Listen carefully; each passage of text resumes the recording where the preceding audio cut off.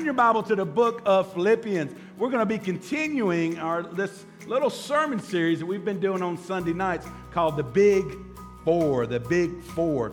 And we've been looking at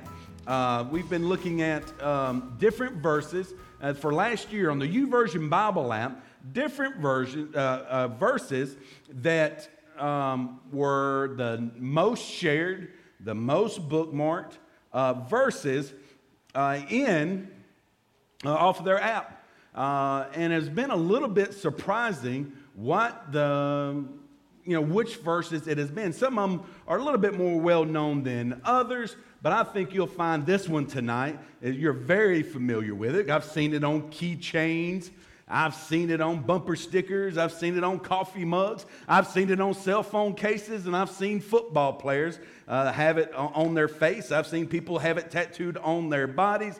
This is the most shared verse in 2017. Hundreds and thousands of shares and bookmarks and likes. And I'm afraid, though, that one of the reasons why this verse is so popular might be for all the wrong reasons.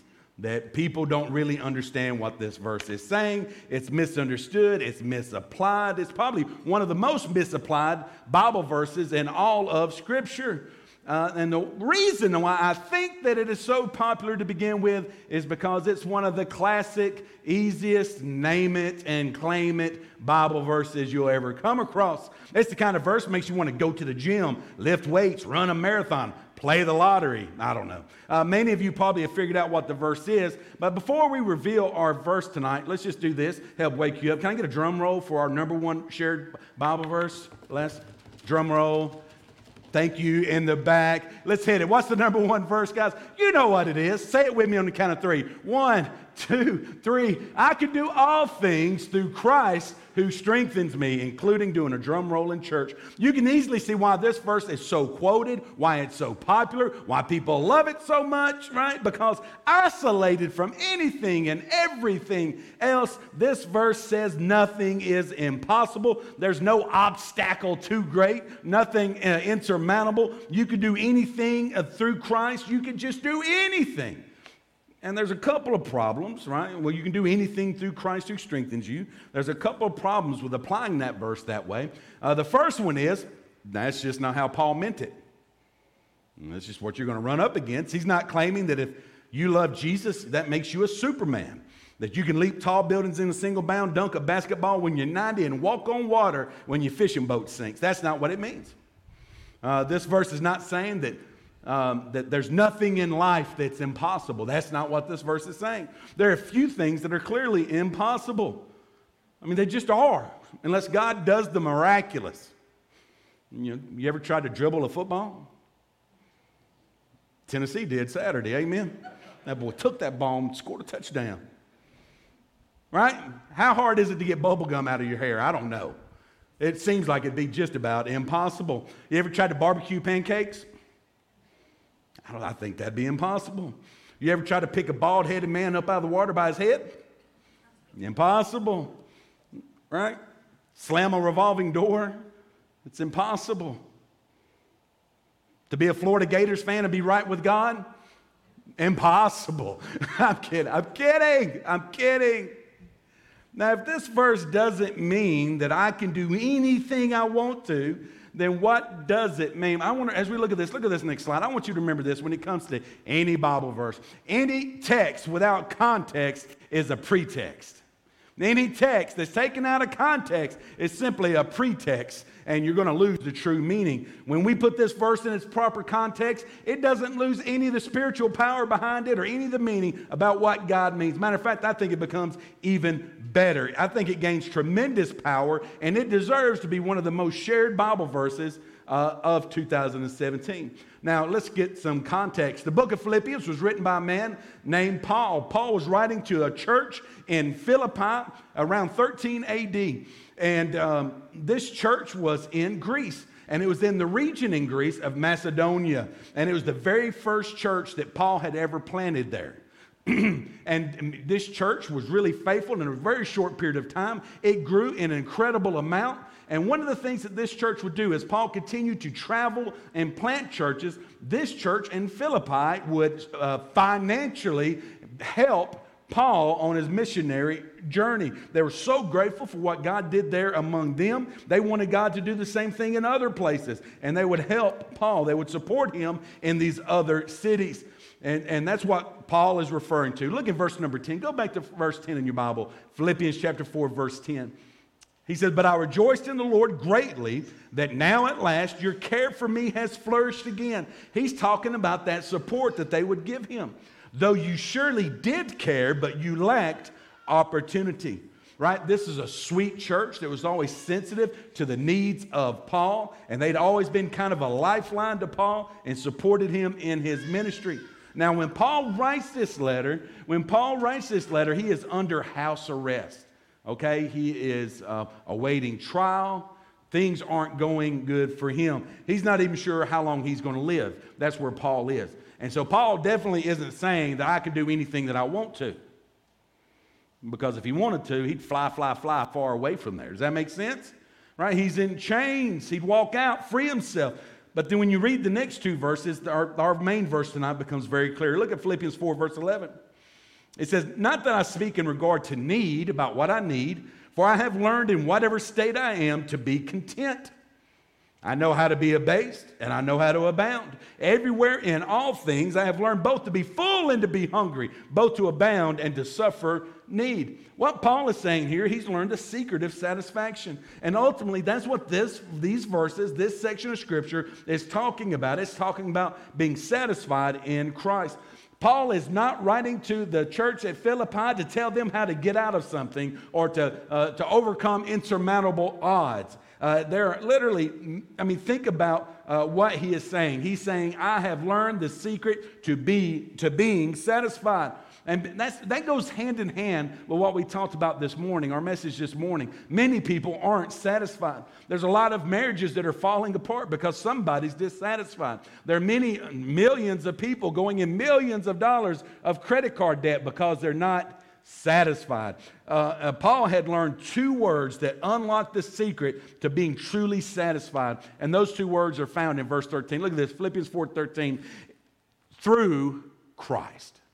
How do we find satisfaction? How are we really satisfied in life? We can only do that through Christ. Philippians 4:13 is not necessarily about your ability to succeed, to soar higher, to break through any barrier, to finish a race or win a football game. It's about realizing that the only real source of satisfaction in this life is Christ Jesus. That's what these verses are really about. And you need to, when you understand who Jesus is and what he's done and where you are in Christ, you'll be satisfied. Most often, our dissatisfaction comes when we forget those things. Here's our key, write this down. Here's our key thought for tonight. I should be the most satisfied when Jesus is most glorified in me. When should I be the most satisfied? When Jesus is the most glorified. And so in this tremendous passage, this amazing section of Scripture, we're going to glean three tremendous lessons that help us to unlock the secret to actually being satisfied. Number one, write this down. I want you to know that satisfaction is something that you can learn. Praise God. Right? And I think it's a lesson that we have to relearn. Right? We're satisfied and we're happy. And then what we talk about this morning, where your treasure is, that's where your heart is. And often we begin investing treasure and our heart starts drifting to the things of the world. Then we have to relearn the lesson of satisfaction. Look at verse number 11, Philippians 4, verse 11. It says, Paul says, not that I speak in regard to need, for I have learned. He says, I have learned in whatever state I am to be content. And that's kind of interesting. Paul says that the secret to satisfaction is absolutely something that you can learn. Contentment is an acquired skill. Discontentment comes natural. We're all born dissatisfied, every single one of us. We've only had 2 babies, but 2 out of 2 babies came out of the womb complaining. Amen? I mean, think about it. Think about it. Right? That baby's totally happy in that warm womb of them. It's dark. It's cozy. Right? You can sleep all you want. You're getting all the food that you want. You are happy. And then they yank you out of there and put you in this bright, cold, loud place. And what's the first thing that a baby's going to do?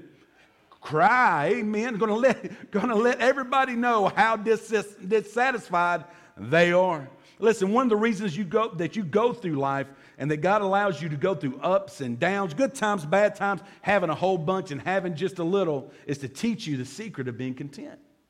Like Paul, you can learn it to be totally satisfied in any situation. There was a very successful businessman, and he decided to take a break from the hustle and bustle. So he went off to some monastery where you could go be a monk for the weekend and kind of get secluded and alone. And the monk took him to this little cell with this little simple bed with a simple sink, and that's all that was in the room. And the monk says, I hope your stay is blessed. If you need anything, let us know, and we will teach you to live without it. I don't know how many of you guys can relate. Me and Alicia got married. We didn't have nothing. I mean, not nothing, nothing. I mean, we had less than nothing. I don't even think I'm pretty sure our couch didn't even have legs on it. Amen?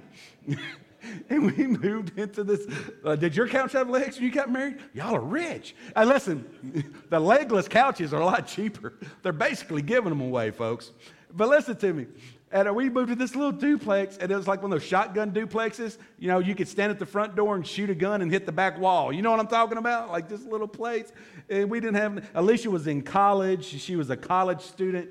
She was working in a pharmacy, and we didn't have any babies yet. And I was working in the machine shop. I was the lowest paid guy there. Can you imagine that? I was the lowest paid guy there. But I think that we would probably both tell you that during that time where we didn't have nothing,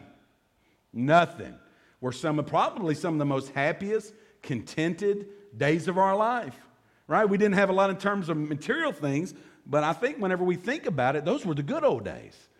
Things were a lot simpler. I mean, we were really happy then, right, Alicia? She said, no, baby, we was broke. I was not happy. Right? I mean, we got happy. The babies come along and increase that happiness and all those things. But when I look back, some of the times in our life when we had the best Christmas we ever had, we didn't have no money. And in my family, we still refer to that the best Christmas ever. We didn't have a dime. I was only working 4 days a week, had to take an extra week off at Christmas without pay. When coming back from Christmas, probably going to get laid off. I didn't, God bless. Right? We didn't have nothing, and it was the best Christmas we ever had. It's not when we have a bunch that we get perspective. It's when we have little. There's this man, his name was Will. He owned a farm in Minnesota, and you imagine Minnesota in the winter, and there was this knock on the door, and there was a surveyor. And the surveyor said to the man, he said, Mr. Will, I got some news for you. And he said, well, what is it? And the surveyor said, well, we've been surveying the state lines, and we've discovered that your farm actually isn't in Minnesota. Your farm is actually in Wisconsin. And all of a sudden, that farmer he's like, yes, this is awesome. This is the best news I've had for 20 years. And the guy's like, why are you so happy about that? He said, I just told my wife this morning, I don't think I could take one more winter in Minnesota. You can learn to be satisfied in any situation through Christ who strengthens you. If you don't learn how to be totally satisfied where you are today with what you have today, you'll never be satisfied. Never. You'll never be satisfied where you go or what you have. I've got to put this in my notes so I can share it with you. This this little, I don't want to call it a poem, but this little essay written by this 14-year-old young man. And it's called Present Tense. You might have heard it before. It goes like this. He said, it was spring, but it was summer I wanted. The warm days and the great outdoors. It was summer, but it was fall that I wanted. The colorful leaves and the cool, dry air. It was fall, but it was winter that I wanted. The beautiful snow and the joy of the holiday season. It was winter, but it was spring that I wanted. The warmth and the blossoming of nature. I was a child, but I wanted to be an adult. Freedom and respect. I was 20, but it was 30 that I wanted, to be mature and sophisticated. I was middle-aged, but it was 20 I wanted, the youth and free spirit. I was retired, but it was middle age that I wanted, the presence of mind without limitations. My life was over, and I never got what I wanted. If you're not satisfied with what you have, where you are, and who you're with now, the chances are pretty good, unless God does a work in your life, you'll never realize what it means to be truly satisfied. Look at this next slide.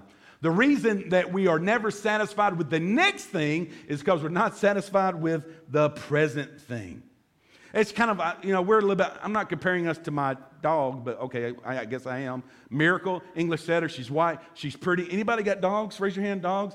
Yeah, our dog is way prettier than yours. And so, I just thought you should know. Anyway, Miracle, especially yours. I don't even know. Who raised their hand over here? Yeah, way prettier. Yeah, that's terrible. But listen, I'm kidding. Our dog, does your dog ever beg for food? You ever kind of cave and give that dog a piece of bacon? Because every one of God's creation deserves bacon, even pigs. Amen?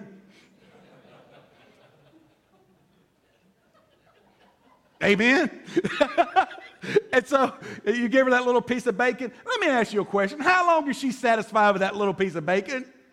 Boom, she gulps it down. She's ready for more. Boom, she's ready for some more. You don't have enough bacon for this dog to get satisfied. Listen, there's not enough of this world to satisfy the human heart apart from Christ Jesus. Amen? If you're not satisfied now, unless God does a work in your heart, you'll never find satisfaction. There was a man who was unhappy with his farm, and he decided he wanted a bigger farm, a better farm, and he's going to put it up for sale, put it on the market. So he hired a real estate agent. The real estate agent came and checked everything out and was going to run some ads for him and drew up a description for the online description and everything. And he went to the man that owned the farm and said, I want to read this to you, make sure that it's okay that we promote the farm like this. Before I go to market, I want you to read this. And the farmer said, all right. And here's what the real estate agent said. Here's what the blurb said. It said, beautiful farm for sale. 250 acres of rolling hills, fertile valleys, quiet streams. The climate is excellent year-round. The land is fertile for any kind of crop. Beautiful 2-story house, 3 barns in excellent condition, situated in a great neighborhood. And the farmer heard that and said, will you read that to me one more time? And the guy read it to him again. And the farmer admittedly said, I've been looking for a place like that all my life. Take it off the market. Listen, satisfaction is learned. Dissatisfaction will come natural. Number 2, write this down. Satisfaction is a life that you can live, man. You can do it. You can be satisfied through Christ. Look at Philippians 4, verse 12. It says, I know how to be abased and I know how to abound. You ever thought of it? Who in here knows how to be broke? Raise your hand. Come on. Some of you don't. God's blessed you, and I'm grateful for it.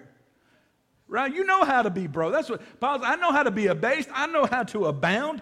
Everywhere in all things, I've learned both to be full and to be hungry, both to abound and to suffer need. Paul's not talking theory. Paul's not talking hypothesis. Paul is talking fact. Man, he knows exactly what he's talking about. He lived in situations. He's lived with satisfaction and contentment through situations that would break us down like a double-barrel shotgun. Many of us probably could not handle this without the help of God. Paul had made up his mind to be completely satisfied with who he was, where he was, and with what he had and what he didn't have. And let's be honest, the worst day of your life probably doesn't measure up to one of Paul's average days. Let me just give you a little list. I put it in my notes. He spent almost as much time in prison for Christ as he did outside of it. He had a contract out on his life for him to be killed. 5 times he was beaten with a whip and given 39 stripes. 3 times he was beaten with rods. Once he was stoned. 3 times he was shipwrecked. 1 time he was shipwrecked. He spent a whole night and a whole day in the water. He was rejected by his countrymen, his fellow Jews, and persecuted by the Gentiles that he was trying to reach with the gospel. He was often without food, many times without friends, constantly without finances, chronically without freedom, and consistently without fellowship. Yet Paul said, I have learned the secret to satisfaction. Paul never owned a house. He didn't have a car. He maybe had 2 changes of clothes at the most and only 1 pair of sandals. He didn't have any degrees on the wall, no medals on his chest, and no wife to comfort him when he was feeling bad. Yet in every situation, He learned to be full, to be hungry, to abound, and to suffer need. He learned what it means to be satisfied in Christ. Whether he was sleeping on silk sheets or burlap sacks, he was content with the life that God had given him. Listen to me, if you don't hear anything else. The best teacher for satisfaction is not prosperity. The best teacher of satisfaction is not prosperity. It's adversity. Adversity. In all of nature, there's this principle. I don't know if you've heard this before, the adversity principle. The adversity principle. It simply states that that difficult and hard times is needed in the life of animals and plants for them to truly thrive. They need difficult and hard times. And that's why they sometimes do these controlled burns in forests. They need it.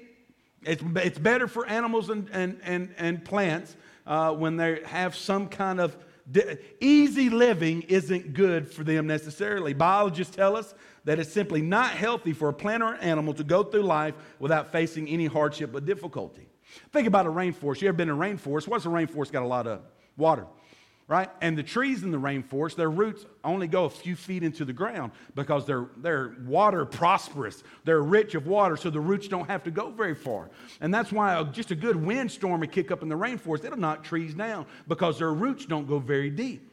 But yet you take that same tree, you put it in a much drier area, and it'll dig those roots down 10, 20, 30, 40 feet into the ground.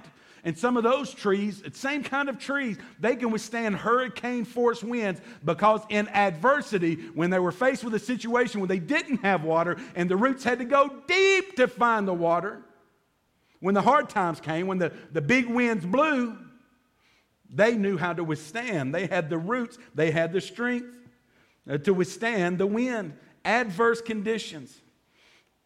If you just sink your roots into Jesus, you can live a life of satisfaction.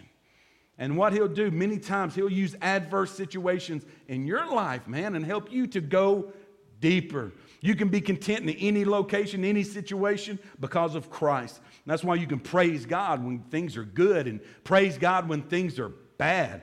That's why good times don't increase your joy and bad times don't decrease your joy. Your praise is given to God in good and bad. He's always with you. He's always for you. Your joy is found in a Savior that will never leave you and forsake you, man. You can be satisfied in Christ. Your joy is found in a Savior that's never, ever going to leave you. Number 3, write this down.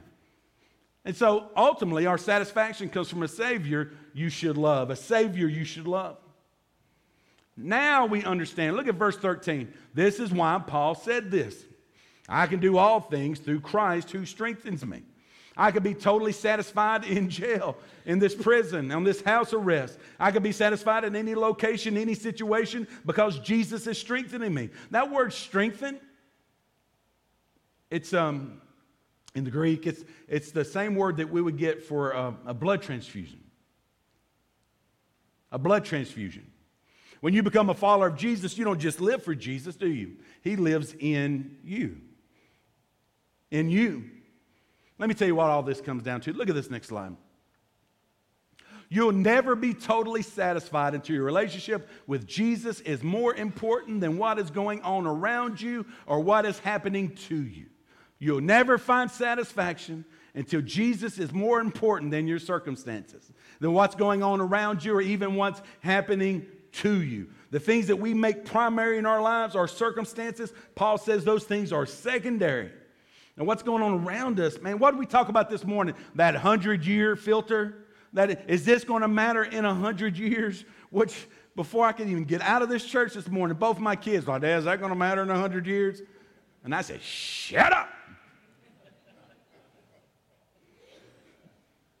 It's not our circumstances. What is important is who's living in us and who's working through us. You'll never be totally satisfied where you are, no matter where you are without Christ. You'll never be totally satisfied with what you have, no matter how much you have without Christ. You'll only be totally satisfied with what you have, where you have, when you have Jesus. Hebrews 13 verse 5, look at it. It says, let your conduct be without covetousness. Be content with such things as you have. For he himself himself said, I will never leave you nor forsake you. Why can you be content? Because he will never leave you nor forsake you. We don't store up treasure on earth. We store up treasure in heaven. He is our treasure in heaven. Let your conduct be without covetousness. Oh, be content with such things as you have. For he himself has said, I will never leave you nor forsake you. You're far better off having God and nothing else than you are in having everything and not having God. If you've got everything without Jesus, you've got nothing. And if you've got nothing and you've got Jesus and you've got everything you're ever going to need, if you've got everything you need, you should be satisfied. Jesus Christ came to this planet. Listen, he lived a satisfying life. He went to the cross. He died a satisfying death. He was resurrected. It was a satisfying resurrection. Anything that he commands me to do that's going to glorify him, I can do. When he empowers me and strengthens me. I can't do everything I want to do, but I can do everything I ought to do that Christ has called me to do. And no matter the situation or the location or the circumstances, I can be satisfied in Christ because he lived that satisfying life. He died that satisfying death. And he rose again, satisfying the law, the justice, the holiness of God for me. And in that, I'm satisfied. Let's pray. Father God, we thank you so much for your word and for your wisdom tonight. Lord, I just pray that we as your people, that we'll find satisfaction in you. Me, God, that I'll recognize your value and your worth, and that in you we have everything, more than we could ever imagine, more than we could ever measure, more than we could ever count, that we have everything in and through Christ Jesus. Listen, every head bowed, every eye closed, no looking around tonight. Let me just ask you briefly, are you satisfied?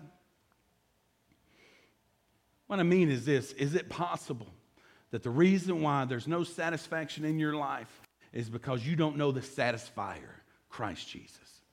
You've never come to that point in your life where you've surrendered the things of this world. You've been hanging on to what this world has to offer and convincing yourself that you can be good enough to somehow to win on your own what Christ wants to give you freely. You've never come to that point where you've surrendered. You've given up. You've come to Christ with open, empty hands and trusted him as your Lord and Savior to save you for all of eternity. That satisfaction in your heart, a lack of satisfaction in your heart, in your life, that may be God telling you, you need me, the great satisfier. Listen, that's your prayer right now. Right there in your seat, you know that you need Jesus. Why don't you pray to receive Christ right now? Jesus came and he lived that perfect life. He lived just like us. His feet hurt, his back hurt. He wept, he laughed, just like us. The only difference is he lived without sin. Where we fall short, he never did. Not once, not even close. Then he was condemned by wicked men. And he was put on that cross naked, in shame. King of kings, Lord of lords. And out on the cross, he became sin for us. He took our sin. He took our punishment. The Bible is clear. The wages of sin is death. What we deserve because of our sin is death. And Christ took that on himself. And then on the third day, that tomb was empty. He was resurrected. And he ascended, and he's at the right hand of the Father, and he's praying for you tonight. And he wants to satisfy the deepest longings in your heart. And the only way you can do that tonight is surrender. Do you surrender? Maybe right there in your seat, you just need to pray right now. Just pray a prayer like this. Just humble yourself. Submit yourself to God.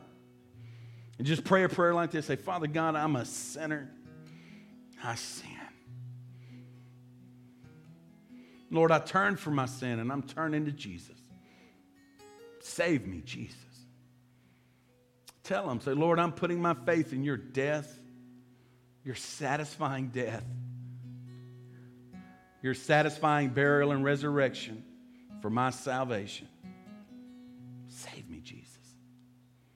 The Bible is clear that anybody who calls on the name of the Lord will be saved. If you just prayed that prayer just now, he gave you a new heart, gave you the Holy Spirit. He's going to walk with you and talk with you, and you'll never be alone again. I want to encourage you to make that decision public. Maybe you've prayed that prayer, you've done business with God before, but you've never made it public. Why don't you come this evening, and follow through in believer's baptism? It's the first thing that God asks us to do. Maybe you need to come tonight and be a part of the Grace Baptist family. God is calling you to join this church, to let your roots go deep here and serve right here at Grace. What is God calling you to do? Maybe tonight you just need to come to the altar and pray for somebody else that's far from Jesus. Whatever it is, tonight during this invitation, do business with God. Leave here satisfied. Father God, we surrender this invitation to you, Lord. This is your time. God, I just pray that your people will do business with you. God, that they'll do business for their own good and for your glory. We love you. It's in Jesus Christ's name we pray. Amen. Will you stand with us?